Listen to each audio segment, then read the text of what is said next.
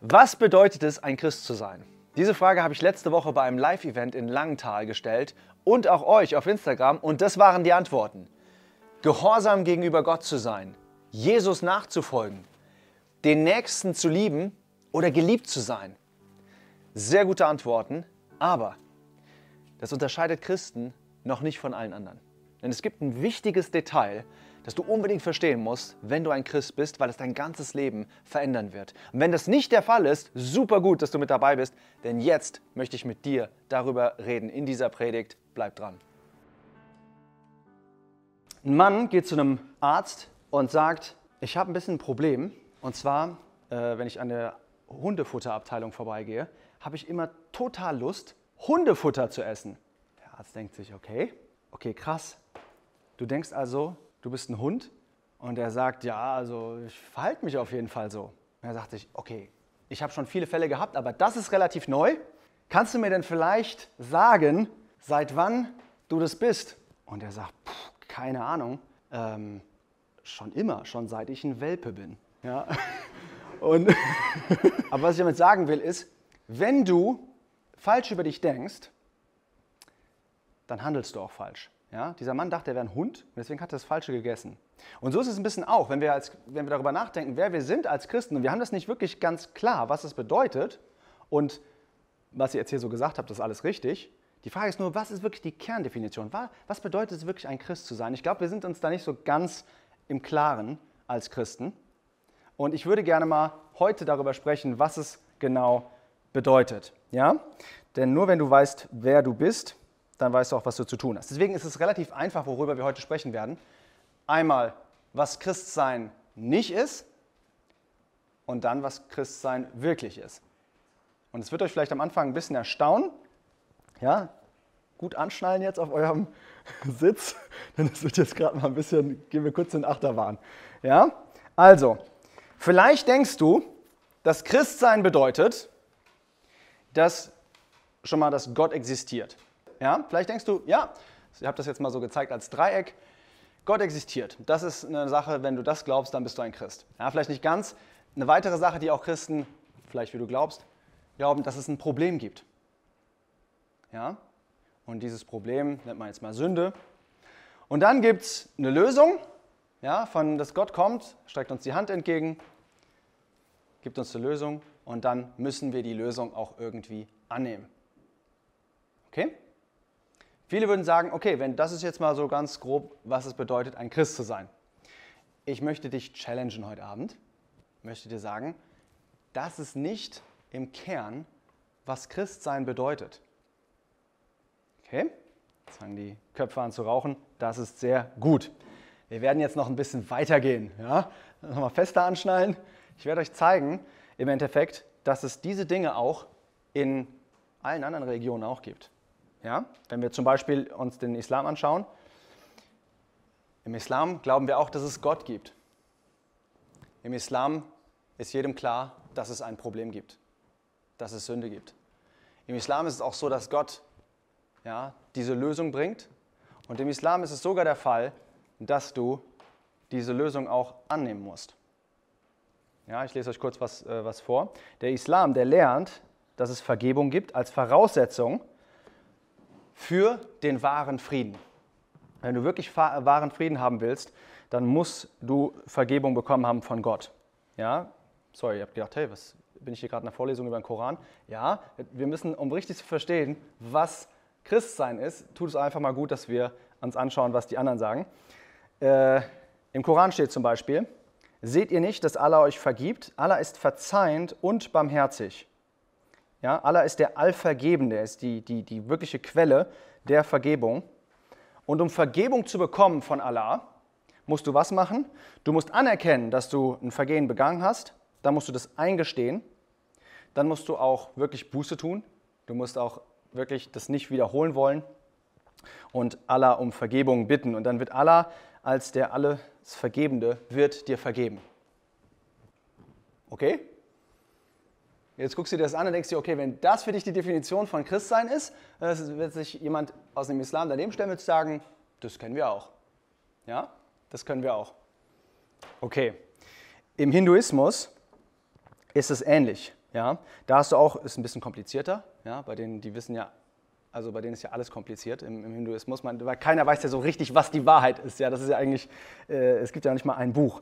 Aber egal, es gibt auf jeden Fall auch da gibt es jemanden, der heißt Bholenath zum Beispiel, ist der Vater des ganzen Universums und der ist ein guter Vater, kann aber auch wegen der schlechten Taten der Menschen streng sein. Aber wenn der Mensch seine Fehler bereut und sich bemüht und sie nicht wiederholt, dann vergibt Shiva und er nimmt uns an wie ein Vater mit offenen Armen. Ein typischer Hindu könnte hier so ein Gebet beten. O, der Bewohner der Berge, ja, da du der Ozean der Barmherzigkeit bist, wirst du vollständig vergeben. Also es gibt Gott, es gibt eine Gottheit, es gibt ein Problem, dass es Vergebung gibt. Und Gott streckt die Hand entgegen und sagt, ich kann dir vergeben und du musst es halt annehmen und musst es auch wirklich tun, musst wirklich Buße tun. Okay. Ich sehe, die Köpfe sind am Rauchen. Es stellt sich halt die Frage, was ist wirkliches Christsein? Im Judentum, ja, das war ja die Religion vor dem Christsein, ist es auch wieder ähnlich. Du hast auch wieder, Jahwe existiert, es gibt Vergehung, Gesetzesübertretung, dann gibt es Lämmer, die du bringen kannst, ein Opferlamm.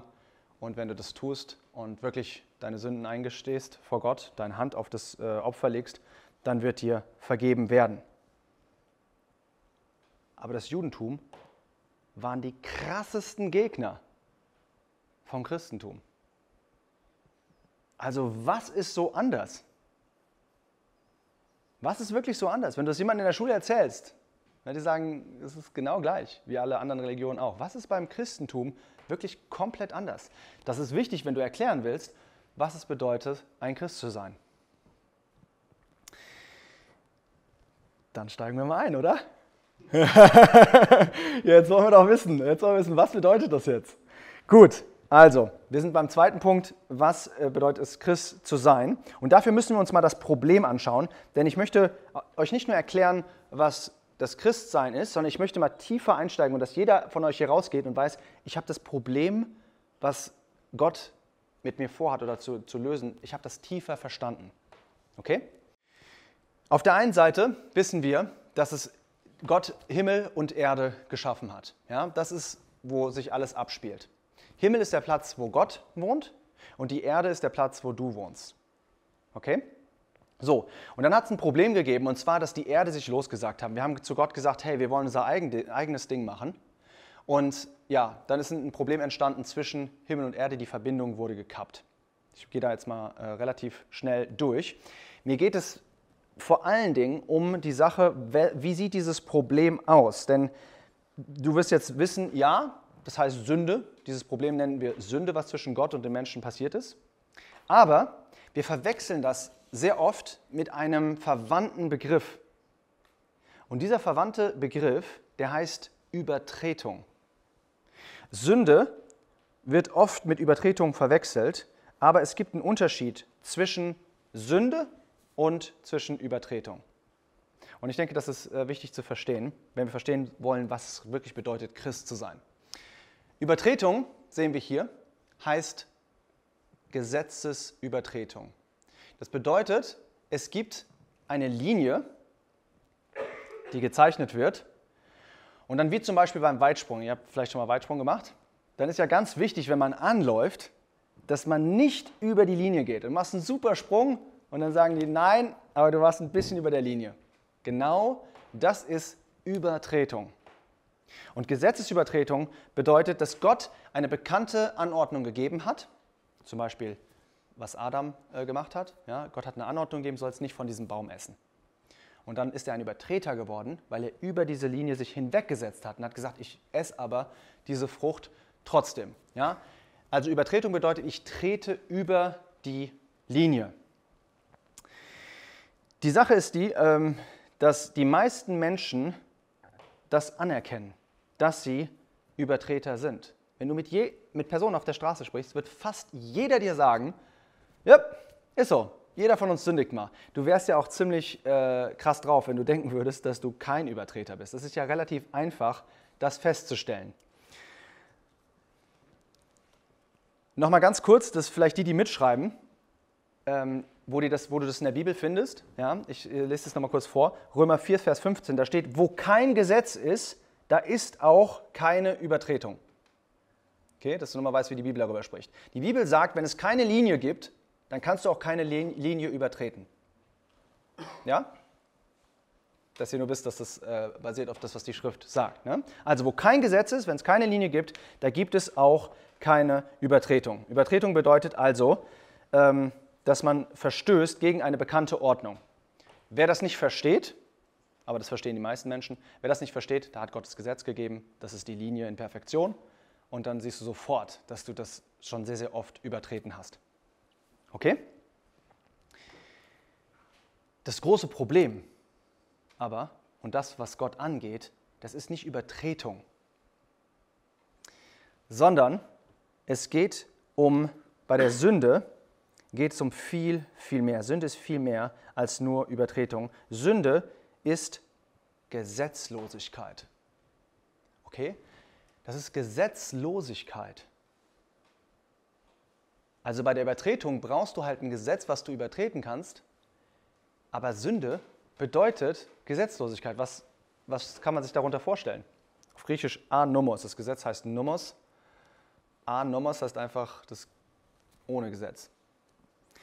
Gesetzlosigkeit bedeutet, dass du sagst, für mich gibt es keine Linie. Das ist ein großer Unterschied zur Übertretung. Übertretung sagt, da ist eine Linie, aber ich übertrete die einfach. Gesetzlosigkeit bedeutet, für mich gibt es überhaupt keine Linie.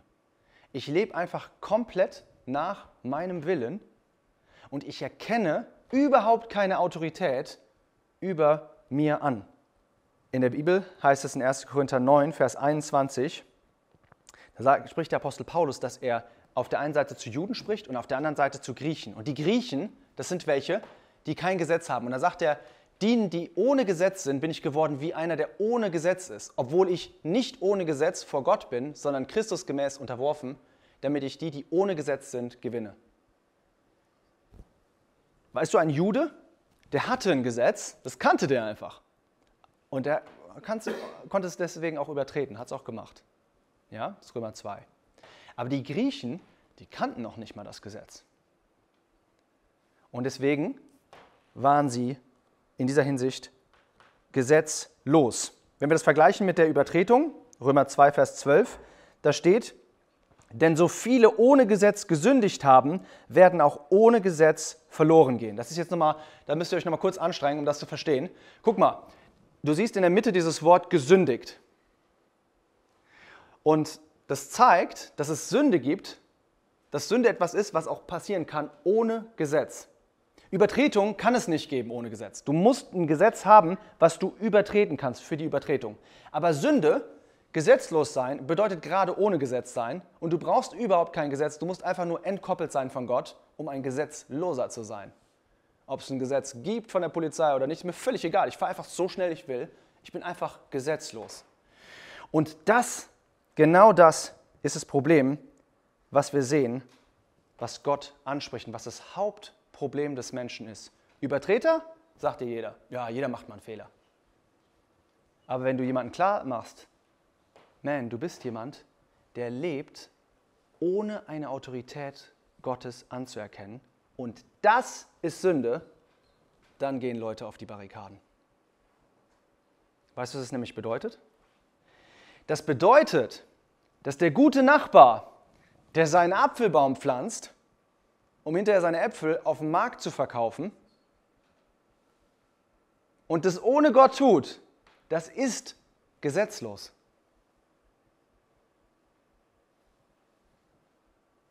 Das ist das Problem.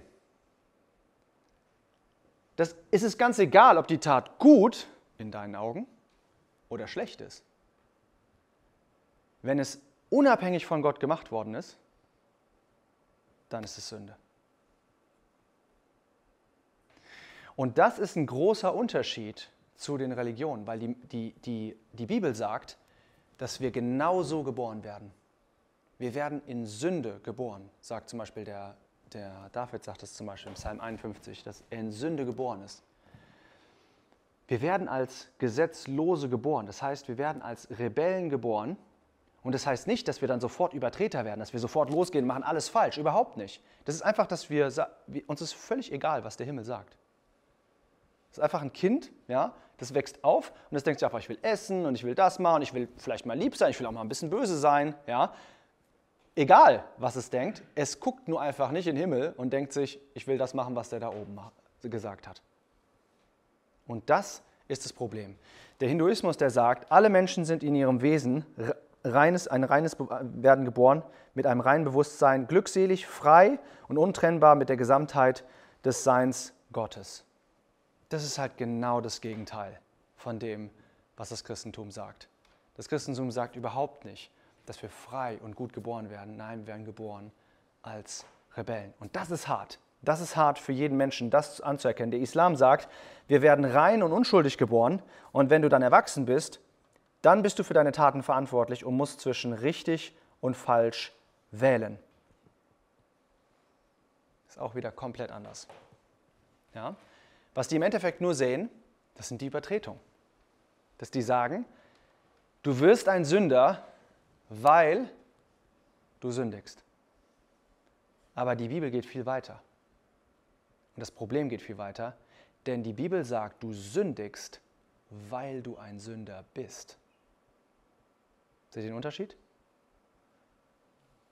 Das eine ist, ich habe ein weißes Kleid und dann irgendwann mal komme ich dazu, dass ich mich halt beschmutze und dann habe ich halt einen Fehler gemacht und deswegen bin ich halt ein Sünder.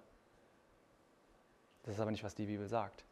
Die Bibel sagt, nee, du bist in dir ein Sünder und du produzierst einfach am laufenden Band Schmutz. Und du bist in deinem ganzen Wesen, deswegen sagt auch die Bibel zum Beispiel, dass wir vom Kopf bis zum Fuß komplett Sünder sind. Weil wir komplett in Rebellion zu Gott stehen. Das ist das Problem. Römer 5, Vers 19 sagt, denn durch den Ungehorsam des einen Menschen sind die vielen in Stellung von Sündern gesetzt worden. Ja? Der Adam hat gesündigt und dann hat er uns in die Stellung gesetzt vor Sündern. Und du bist in dieser Stellung, da kommst du auch nicht raus. Titus 3, Vers 3 sagt, denn einst waren wir, was unverständig, ungehorsam, irregehend, haben mancherlei Begierden gedient, Vergnügungen und so weiter, führten unser Leben in Bosheit und Neid. Wir waren verhasst und einander hassend. Ja, das ist nicht, dass wir ein bisschen krank waren. Nein, wir waren tot. Oder dass wir verletzt waren. Nee, die Bibel sagt was ganz anderes, dass wir tot waren in unseren Vergehungen und Sünden. Warum sind wir tot? Weil das Getrenntsein von Gott, von dem Himmel oben, das Getrenntsein von Gott, der das Leben ist, bedeutet Tod. Und deswegen sind wir, was unsere Stellung angeht, Sünder. Wir sind tot. Und wir werden als Tote, geistlich tot geboren. Wir haben natürlich natürliches Leben, grüner Kreis, den ihr gesehen habt. Ja? Ein Kind wird geboren im grünen Kreis, hat natürliches Leben, aber hat keine Verbindung zu dem ewigen Leben. Keine Verbindung zu Gott. Aber, oder vielleicht noch kurz, ist Römer 5, Vers 12 sagt, so wie durch den einen Menschen die Sünde in die Welt gekommen ist, so ist durch die Sünde der Tod und so der Tod zu allen Menschen durchgedrungen, weil sie alle gesündigt haben. Wow, okay, das ist eine sehr, sehr krasse Botschaft. Aber ich hoffe, das hilft uns zu verstehen, was das wirkliche Problem ist. Und dass wir nicht oberflächlich über das Problem nachdenken, sondern dass wir tief verstehen, wie verloren wir eigentlich sind. Auch wenn du ein Christ bist. Ja? Zu verstehen, dass du in deinem Fleisch nichts tun kannst ohne die Verbindung zu Gott. Der Geist ist willig, aber das Fleisch ist schwach. Unten im grünen Kreis, losgelöst von Gott, kannst du nichts tun. Ich denke, das ist sehr wichtig zu verstehen. Aber es gibt jetzt eine Lösung. Es gibt eine wunderbare Lösung und die wollen wir uns auch anschauen und die auch noch tiefer verstehen, was die Lösung ist. Menschlich gesprochen gab es keine Lösung. Ja, im grünen Kreis unten konnten wir keine Lösung uns irgendwie selbst erarbeiten. Aber Gott ist gekommen. Das heißt nämlich in Titus 3, was wir gelesen haben, dass wir verhasst waren, einander hassend. Und was steht dann? Als aber die Güte und die Menschenliebe unseres Heiland Gottes erschien, errettete er uns, nicht aus Werken, das haben wir gesehen, wir können es nicht selbst machen, die wir in Gerechtigkeit vollbracht hätten, sondern nach seiner Barmherzigkeit. Gott ist ein Gott, ja, der voller Güte ist. Wir haben eben gesungen über Goodness, ja, the goodness of God, die Menschenliebe. Wenn Gott Menschen sieht, er liebt sie, er hat sie selbst geschaffen. Jeder einzelne von uns hier ist göttlich geliebt. Auch in dem Zustand, wo wir dekonnektiert sind von Gott, auch dieser grüne Ball, der unten ist, ja, der dekonnektiert ist von Gott, Gott liebt diesen Menschen, er liebt jeden einzelnen von euch. Und was hat er gemacht? Das kennt ihr. Und das ist, dass der Himmel gekommen ist. Emmanuel, Gott mit uns, ein kleines Kind hier auf der Erde. Der Himmel ist auf die Erde gekommen und Christus ist gestorben. Hebräer 9, 22 sagt, ohne Blutvergießen gibt es keine Vergebung. Und Christus, er hat sein Blut gelassen für jeden Einzelnen von uns. Er hat sein, was heißt das Blut? In dem Blut ist die Seele. Er hat seine Seele gegeben, er hat sein Leben gegeben. Und warum hat er das gegeben? Er hat es gegeben, damit wir in den Himmel gehen könnten. Ja, es gibt einen Mittler zwischen Gott und Menschen, das ist der Mensch Jesus Christus. Er hat einen Leib angenommen, er hat einen Körper angenommen, ist auf diese Erde gekommen, damit er überhaupt sterben konnte und damit er den Lohn der Sünde, wie die Bibel sagt, der Tod ist, dass er ihn bezahlen konnte. Und das für jeden Einzelnen von uns. Aber die Frage ist die, erstens mal, nehmen wir das an? Hast du das für dich schon persönlich angenommen? Oder bist du vielleicht nur auf dem Stadium gewesen, dass du dir gesagt hast, ja, ich habe ein paar Fehler begangen und ich finde es gut, dass Jesus Christus in einer gewissen Hinsicht für mich gekommen ist, mir eine Lösung gegeben hat und so weiter. Aber hast du tief für dich erkannt, dass du absolut verloren bist vor Gott? Warum ist es so wichtig? Weil es damit zu tun hat, wie du hinterher dein Leben lebst. Ob du glaubst, dass du einfach nur ein paar Fehler begangen hast, die man wegwaschen musste, oder hast du tief verstanden bei deiner Bekehrung, dass du verloren bist und dass du ohne Gott gesetzeslos bist. Es gibt viele Christen, die leben ihr Leben komplett gesetzlos weiter, weil sie das überhaupt nicht verstanden haben. Du kommst an und sagst ihnen, sprichst ihnen von irgendwie, dass man, zum Beispiel, ihr habt das gesehen, der Apostel Paulus, der hat da in einem einen Vers hat er hat gesagt, ich bin zu denen wie ohne Gesetz, obwohl ich Christus gesetzesmäßig untergeordnet bin. Und es gibt total viele Christen und wir hören auch immer ein Evangelium, was heißt, hey, du hast was Böses getan, du hast ein paar Sünden begangen, lass sie die abwaschen mit dem Blut Jesu Christi und ab geht's. Und danach kannst du dein Leben leben, auf gut Deutsch, wie du willst. Und genau so lebt man dann auch. Warum? Weil man überhaupt nicht verstanden hat, was war eigentlich das Urproblem. Der Apostel Paulus, der sagt nicht, ich habe das ja jetzt verstanden, dass ich free bin und deswegen gehe ich zu den Griechen hin, weißt du, und lebe einfach komplett frei vor denen. Ich bin ja kein Jude mehr, ich habe das Gesetz völlig hinter mir gelassen. Der sagt, nee, ich bin zu denen, als wäre ich ohne Gesetz, obwohl ich natürlich sagen muss, dass ich Christus natürlich gesetzesmäßig untergeordnet bin. Inwieweit ist dir das bewusst, auch in deinem Leben, dass du einen Herr hast? Wir haben das in der Christenheit, haben wir das sehr stark getrennt. Du kannst Jesus Christus annehmen als deinen Retter und dann hinterher in der Jüngerschaft kannst du dir überlegen, ob er auch dein Herr sein will. Aber das sehen wir nie.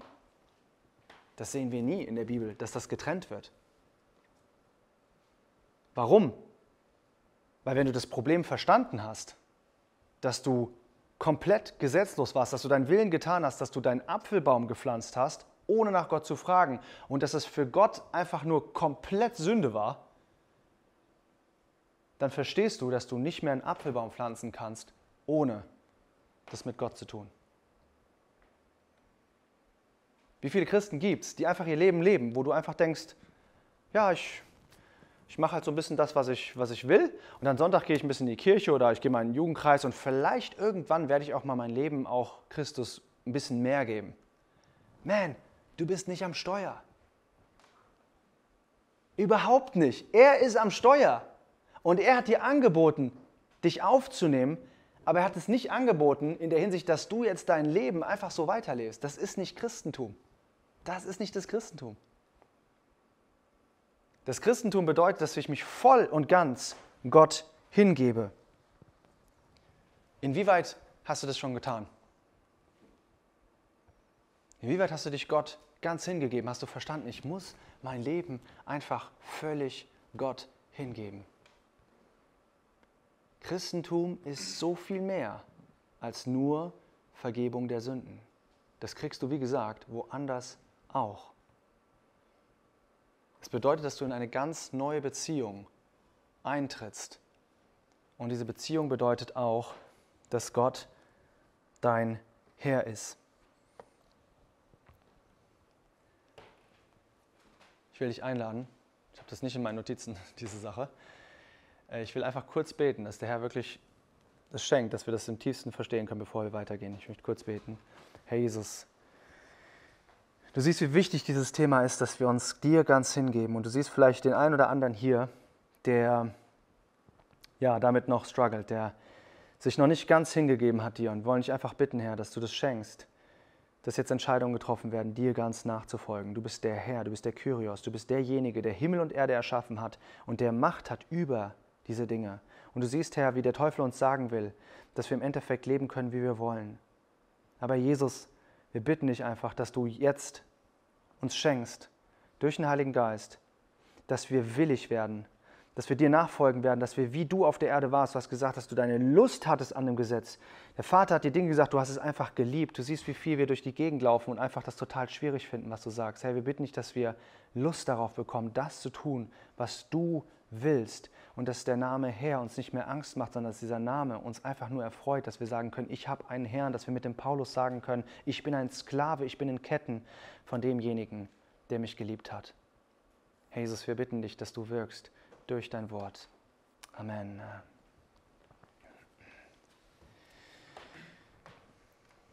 Ja.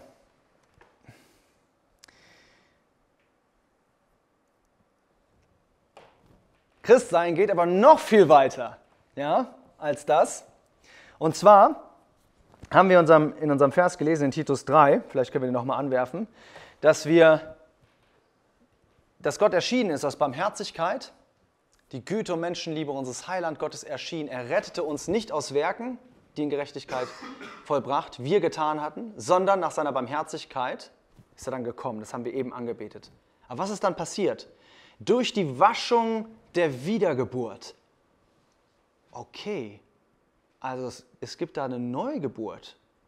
Die Erneuerung des Heiligen Geistes. Wow, ja, wir haben den Heiligen Geist bekommen, den er reichlich über uns ausgegossen hat durch Jesus Christus, unseres Heilands, damit wir gerechtfertigt durch seine Gnade, pass auf, erben würden nach der Hoffnung des ewigen Lebens. Wow, das geht eine ganze Ecke weiter als Vergebung der Sünden. Jetzt spätestens haben wir die Religion so richtig abgehängt. Ja? Und jetzt fangen wir an, noch viel tiefer einzudringen, was es bedeutet, Christ zu sein. Wisst ihr, die meisten Leute glauben, dass Christsein ist, dass man, wenn ich das vergleichen würde mit einem Beispiel, das ist wie wenn stellt euch vor, da ist ein Königreich und da ist Prostitution verboten. Und es gibt da eine Frau, die arbeitet als Prostituierte.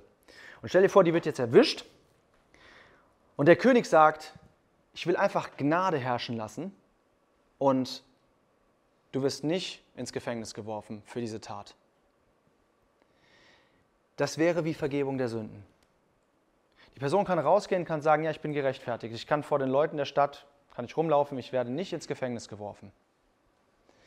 Aber Christentum geht viel, viel weiter. Stellt euch vor, dieser König, der würde jetzt diese Prostituierte nehmen und würde die heiraten. Das ist, was das Christentum sagt. Das geht viel, viel weiter. Und ich will euch das vielleicht kurz zeigen hier an einem Bild, wie tiefreichend und weitreichend das geht. Ich zeige euch das ein bisschen mit den Briefen. Ja, und wenn ihr das nachschauen wollt, die einen oder anderen haben das vielleicht schon getan, könnt ihr das gerne auch auf Crosspaint durch Animationsvideos euch anschauen. Wir fangen an mit dem Römerbrief, ja, und das seht ihr jetzt gerade in Blau.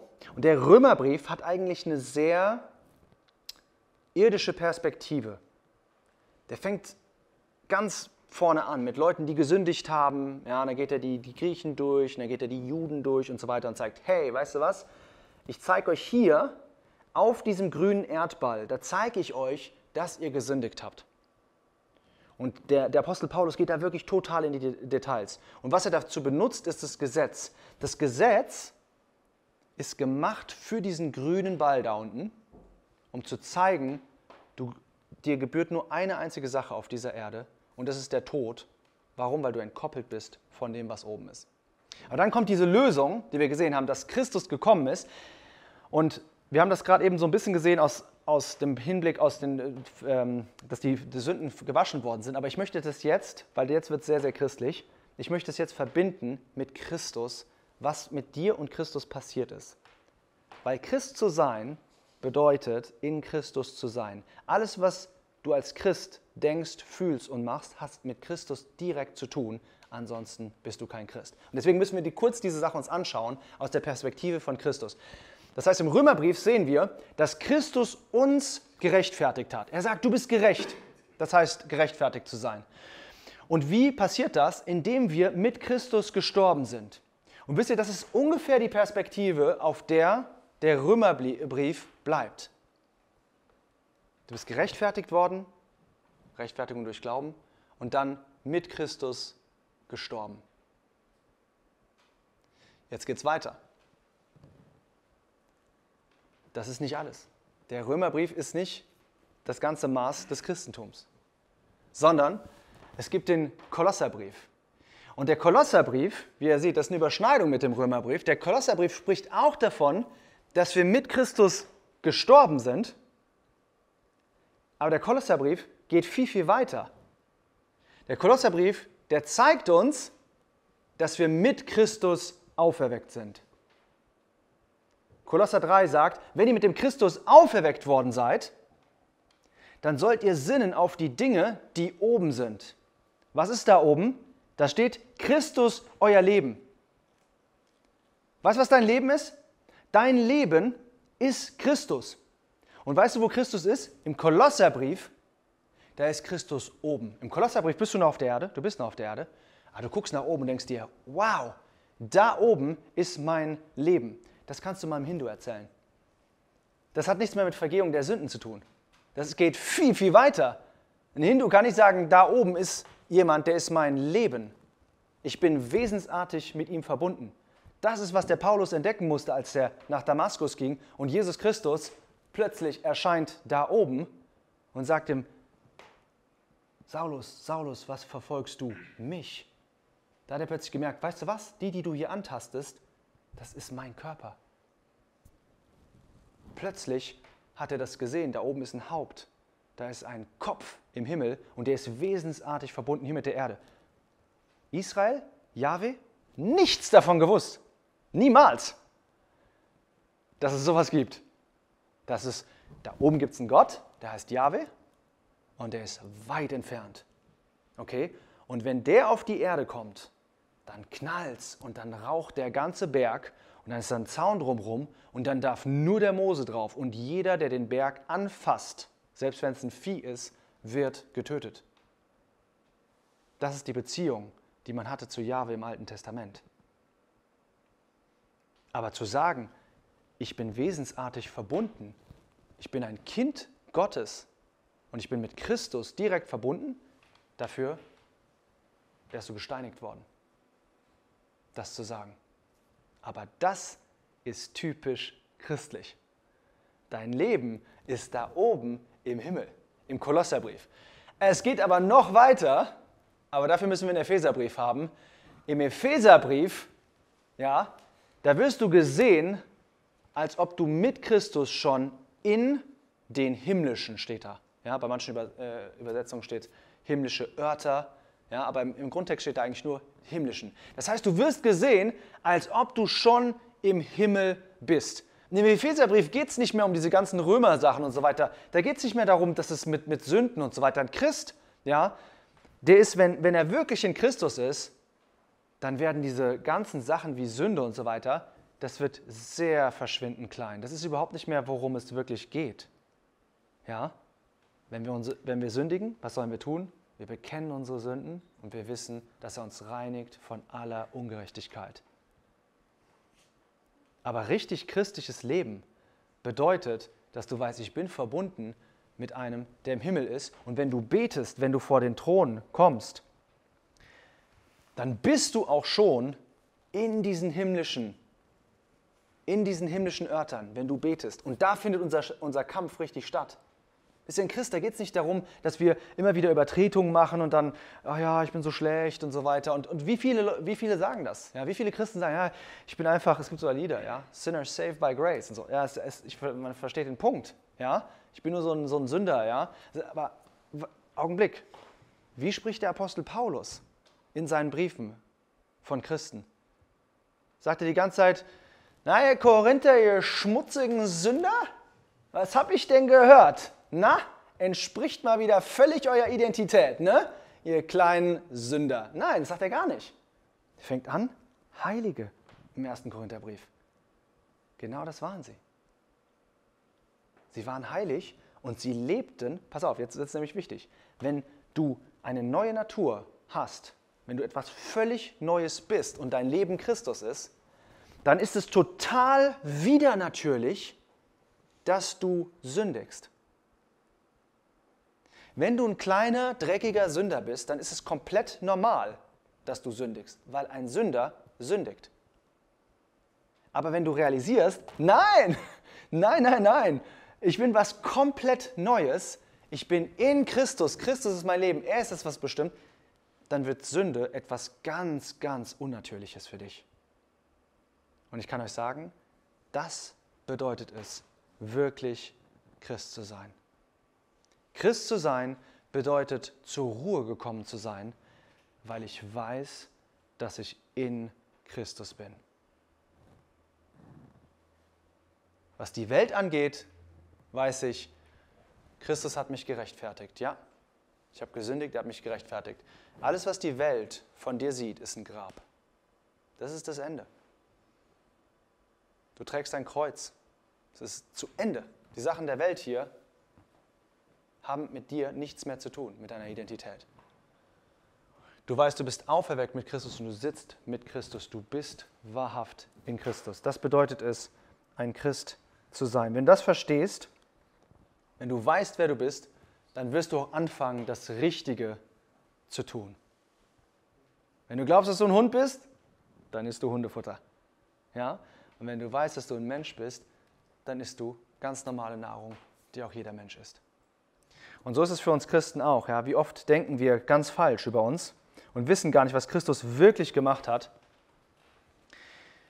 Und deswegen verhalten wir uns auch so komisch. Vielleicht sagst du jetzt, ja, das sind Dinge, die höre ich mal und das wird mir jetzt so bewusst, dass es da vielleicht so einen Unterschied gibt. Ist das irgendwie was Falsches? Oder was soll ich denn jetzt machen? Habe ich irgendwie falsch gehandelt in der Vergangenheit? Oder sollte ich noch schon viel weiter sein? Wisst ihr, es ist kein Problem, wenn man nicht alles weiß.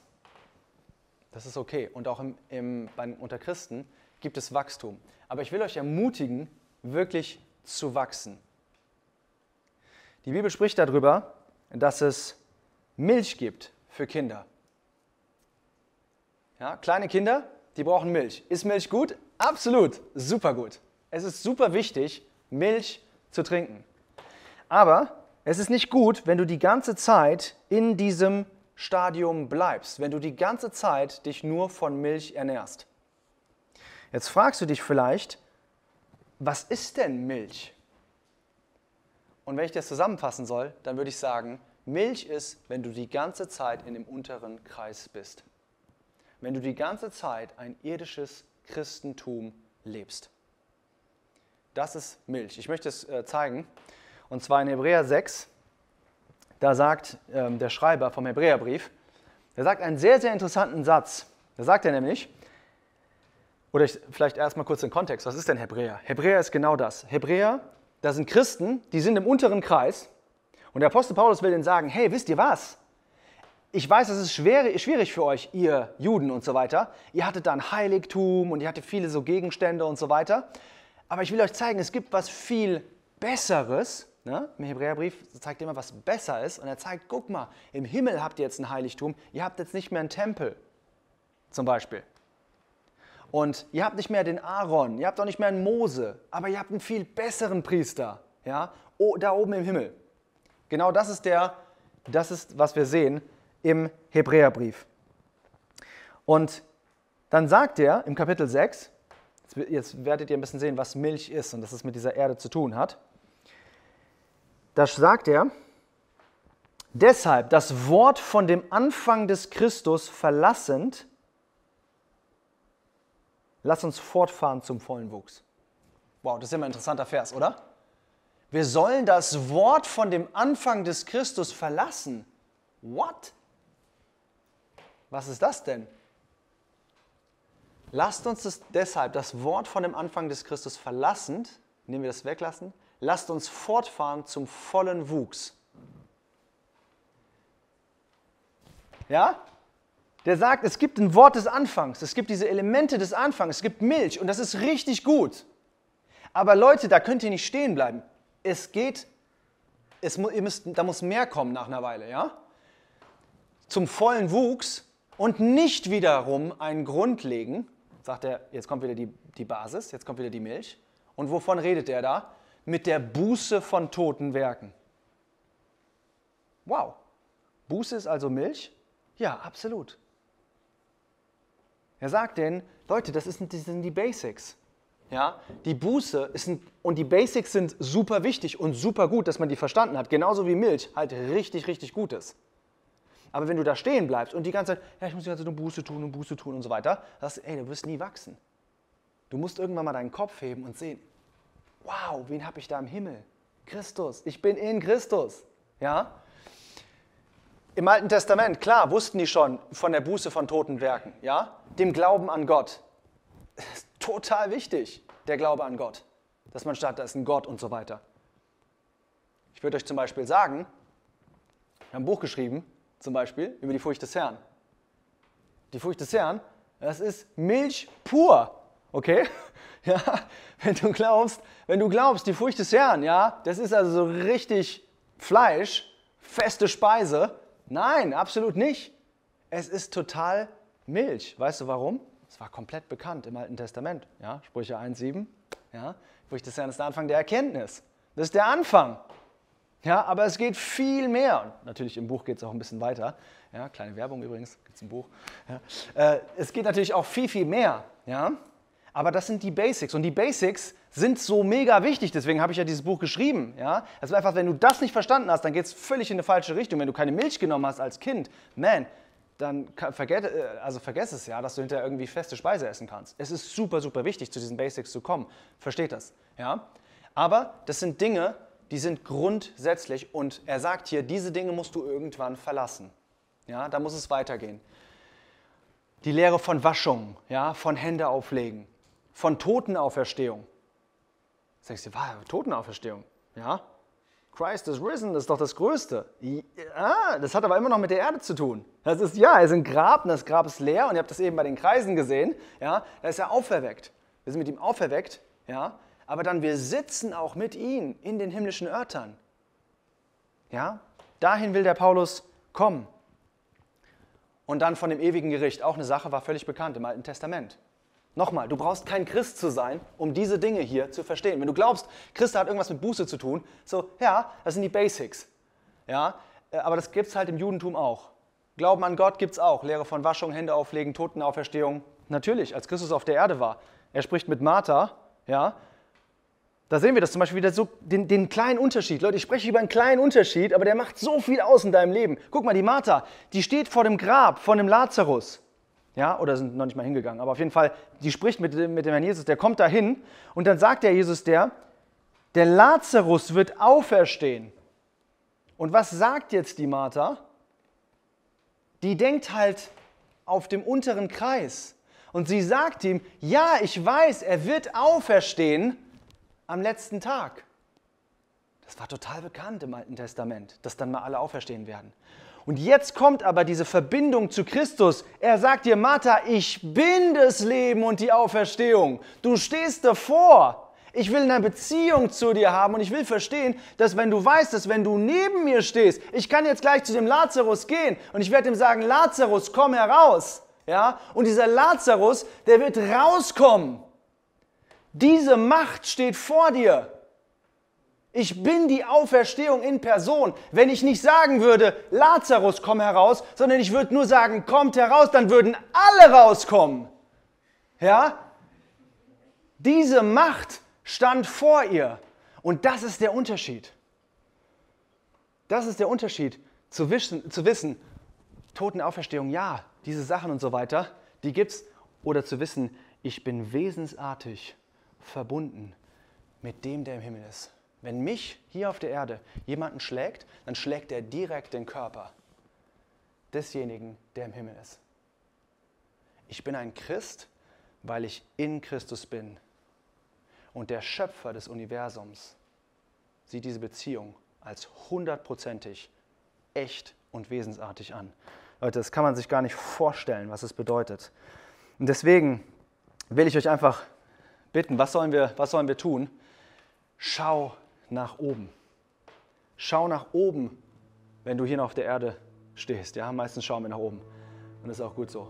Aber wenn du betest, wisse, du bist jetzt schon versetzt in die himmlischen Örter. Du bist in Christus. Du hast seinen Geist. Du bist sein Kind. Du bist es wirklich. Das sagt der Johannes. Es gibt so gute Ausdrücke. Wir hatten jetzt letztens einen guten Ausdruck, aber es gibt auch einen sehr guten Ausdruck im Johannesbrief. Da sagt er, wir sind Gottes Kinder und wir sind es. Ja? Er sagt, wir sind Gottes Kinder und dann kommt so ein Nachsatz, und wir sind es. Und ich finde die einfach herrlich, weil das genau das zeigt. Weißt du, wir sind es wirklich, Leute. Wir sind wirklich Gottes Kinder. Werd dir das mal bewusst. Einfach mal, dafür braucht man einfach Zeit. Und das zu beten, einfach zu wissen, ich bin wirklich Gottes Kind. Und ich bin wirklich in Christus. Da ist echt eine Verbindung da. Was wir sind, ist noch nicht offenbart worden, sagt er im gleichen Vers. Aber es wird offenbar werden, wenn wir ihn sehen werden. Dann werden wir sein, wie er ist. Du bist etwas, was momentan noch keiner sieht. Weißt du warum? Weil du zurzeit noch diese Schale, den Körper hast, der zu dem unteren grünen Kreis gehört. Aber du bist wirklich, deine Identität ist wirklich in diesem blauen Kreis. Du bist in Christus. Deswegen beschäftige dich damit, mit dem, was du wirklich bist. Trenne dich von den Dingen, die dich nach unten ziehen. Sünde, auf jeden Fall.